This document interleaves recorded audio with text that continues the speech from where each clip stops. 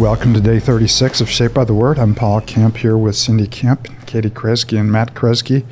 We continue our journey through the book of Genesis, and we also continue our journey with Jacob and his dysfunctional family. Of course, Jacob has just cheated Esau out of his birthright and both out of his blessing, and he has run to a far country and has met his brother-in-law Laban, and Laban has been absolutely Jacob's match. And so the two have gone back and forth. Jacob has been deceived into marrying the older daughter first, and he doesn't know that until he wakes up after his wedding night. And he also marries a younger daughter for 7 more years of labor. He loves Rachel. Leah is not loved, and so we enter into competition between Rachel and Leah for Jacob's love. So before we continue into this dysfunctional family, which if there's any dysfunction in your family, this family will kind of make you feel good about the dysfunction you're experiencing. And plus it reminds us that the people that God is working in and through are not heroic people. They're people, as Sally Lloyd-Jones would remind us, that are just like us. Sometimes they do some heroic things, but a lot of times they do really bad things, and a lot of times they do them on purpose. And they remind us not of the faithfulness of the people that God is working through, but the faithfulness of God in spite of who he is working through. And a lot of times when we read passages like this, we're almost shocked at God's choice of Abraham, of Isaac, and of Jacob. But when we look closer into our own hearts, we're equally shocked that he could use us as well. Right. And so it's by grace from beginning to end. So before we continue this week with the dysfunctions of Jacob, let's take ourselves to the Heavenly Father, offer ourselves in this moment to him. Matt, you mind leading us in prayer? Yeah, let's pray. Father, we thank you that you are a God who works in spite of us and also works in us and through us. Father, we thank you that you display so much grace to us in the person of Christ. And so, Father, we ask as we read this account of you're dealing with such a dysfunctional family that Father, we would marvel at your power, at your work, at the ways that you do work, and that our hearts would be encouraged. Father, we thank you for this time together. Use your word to build us up and grow us up in Christ. It's in his name we pray. Amen. We pick up our reading in chapter 29 and verse 31. We'll read through chapter 30 and verse 24. When the Lord saw that Leah was not loved, he enabled her to conceive, but Rachel remained childless. Leah became pregnant and gave birth to a son. She named him Reuben, for she said, "It is because the Lord has seen my misery, surely my husband will love me now." She conceived again, and when she gave birth to a son, she said, "Because the Lord heard that I am not loved, he gave me this one too." She named him Simeon. Again she conceived, and when she gave birth to a son, she said, "Now at last my husband will be attached to me, because I have borne him 3 sons." So he was named Levi. She conceived again, and when she gave birth to a son, she said, "This time I will praise the Lord." So she named him Judah. Then she stopped having children. When Rachel saw that she was not bearing Jacob any children, she became jealous of her sister. So she said to Jacob, "Give me children or I'll die." Jacob became angry with her and said, "Am I in the place of God who has kept you from having children?" Then she said, "Here is Bilhah, my servant, sleep with her so that she can bear children for me, and I too can build a family through her." So she gave him her servant Bilhah as his wife. Jacob slept with her. She became pregnant and bore him a son. Then Rachel said, "God has vindicated me. He has listened to my plea and given me a son." Because of this, she named him Dan. Rachel's servant Bilhah conceived again and bore Jacob a second son. Then Rachel said, "I've had a great struggle with my sister, and I've won." So she named him Naphtali. When Leah saw that she had stopped having children, she took her servant Zilpah and gave her to Jacob as his wife. Leah's servant Zilpah bore Jacob a son, and Leah said, "What good fortune." So she named him Gad. Leah's servant Zilpah bore Jacob a second son. Then Leah said, "How happy I am. The women will call me happy." So she named him Asher. During the wheat harvest, Reuben went out into the fields and found some mandrake plants, which he brought to his mother, Leah.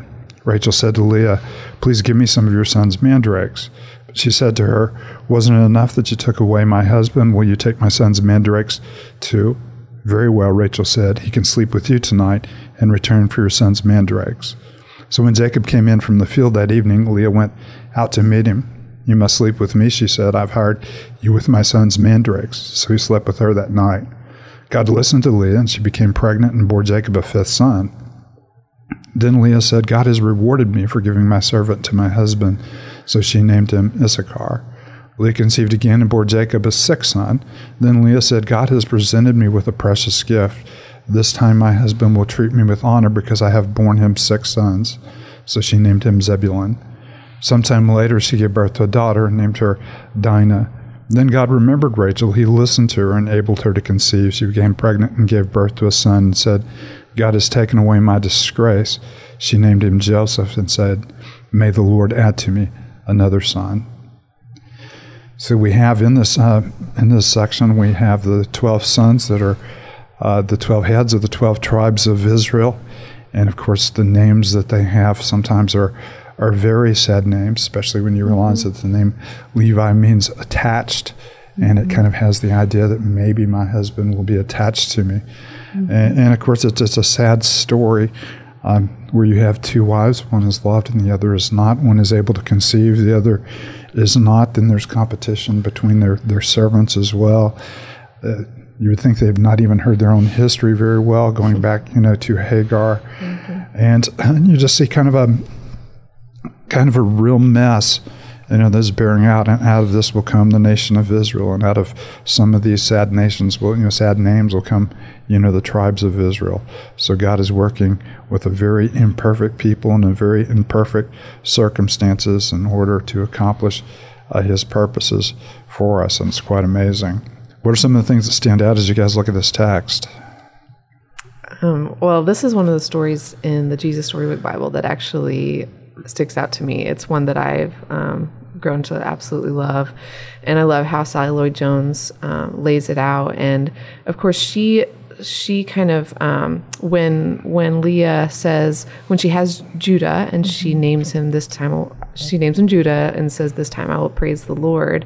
That's kind of when she reaches a point where she's not depending on her husband's attachment and love for her, and she actually focuses on the Lord and His love for her. And then, of course, but if we read further than what Sally Lloyd-Jones has the time to do in her short story, we see that once again Leah is still kind of finding herself needing her husband's love and affection. And that's just, such, like what you said, such a sad picture of what it can look like when we are so dependent on another person and their affection toward us, what they think of us, and the value that they provide for us.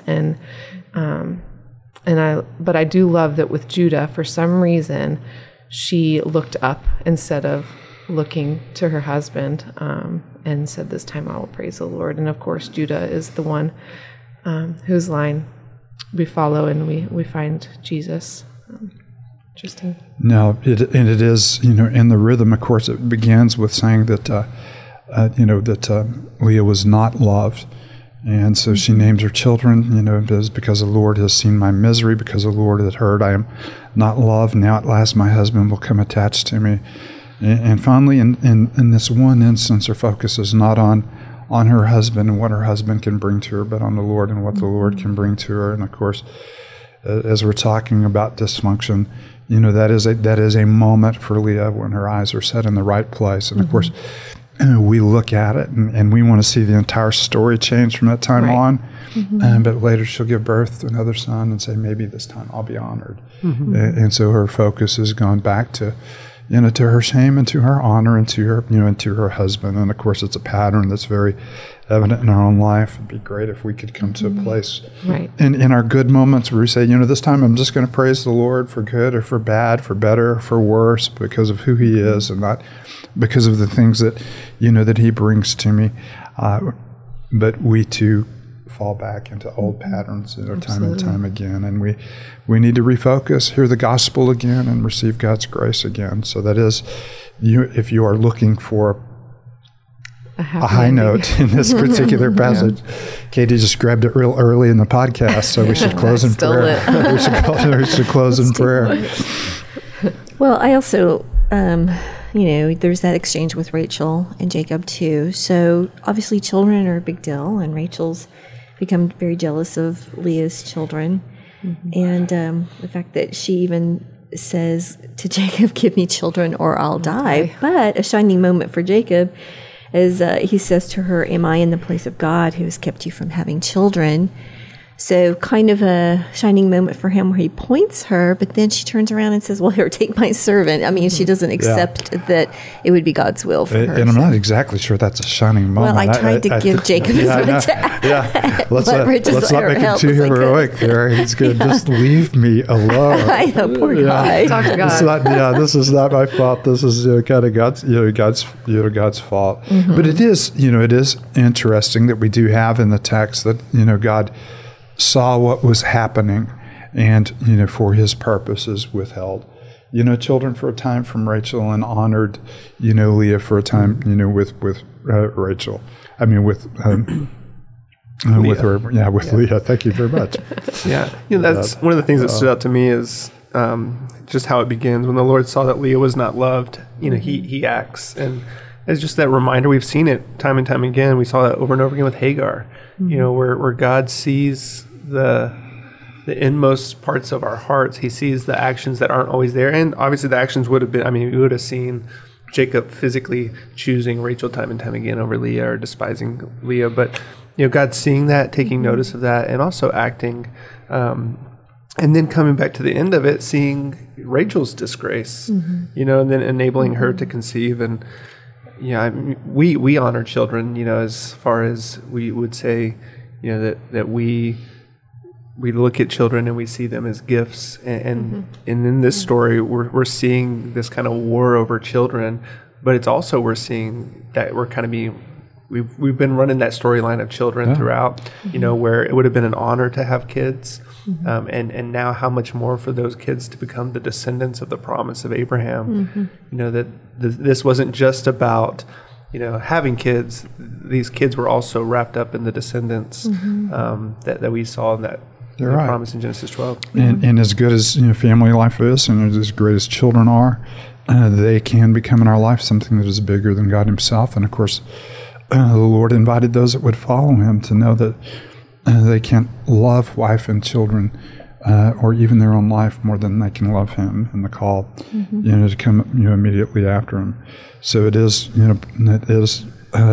not only something that was big for them, it is something that is big for us, and we can never treasure our family too much unless our treasuring our family takes a place of the way that we treasure and the affections, that we have set in the Lord. You're also going to see another little subtext, that takes place in here, over these mandrake, plants, which were, the mandrakes? Given. They were supposed to have, they were supposed to have properties of enabling, one to conceive. And so you see them, rather than depending on God, you just see them depending on some of the superstitions of their own culture. And you're going to see this develop throughout, the Jacob story. So the mandrakes were, supposed to have kind of a potent power in order to enable, a woman to conceive. And so you have them depending on that rather than depending on God in this particular instance. Interesting. So it is fun to kind of get in the middle of their dysfunction, to be a little bit bewildered how they could be so dysfunctional, and then look and see our own dysfunction and say, yeah, no, I get it. Because since the fall, and we've talked about this, from the beginning, since the fall, every bit of our lives are shaped by our sin. We don't see as clearly as we should. We don't act in a way that is consistent with the glory that God created us to know. And so every bit of our life is tainted by this, self-centered self-love and longing to find our identity in and apart from God. And you see this in the patriarchs and in their wives and in their kids and in every generation of Israel until the one true Israelite is born in Bethlehem. So it's a fun, bewildering read, and reminds us of the faithfulness of God in spite of the unfaithfulness of those that he works in and through. Katie, you mind closing us with a word of prayer?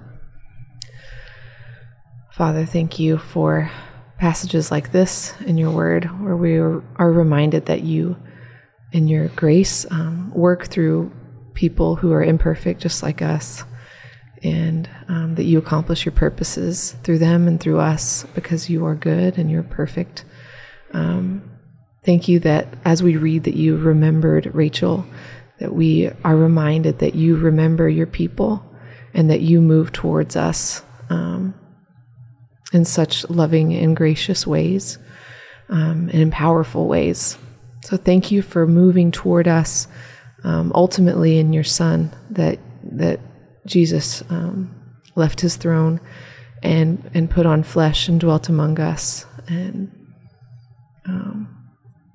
not only set an example and became a model of what it's like to live humbly as a servant, but atoned for our sins, that made a way for us to live in community with you despite our imperfections, despite the fact that we deserve nothing but your wrath. So thank you for this good news. Thank you for preserving your remnant, God, all throughout, preserving your offspring all throughout these generations, Lord. And thank you for all the things, all the ways that these things point us to Jesus. It's in Christ's name we pray. Amen.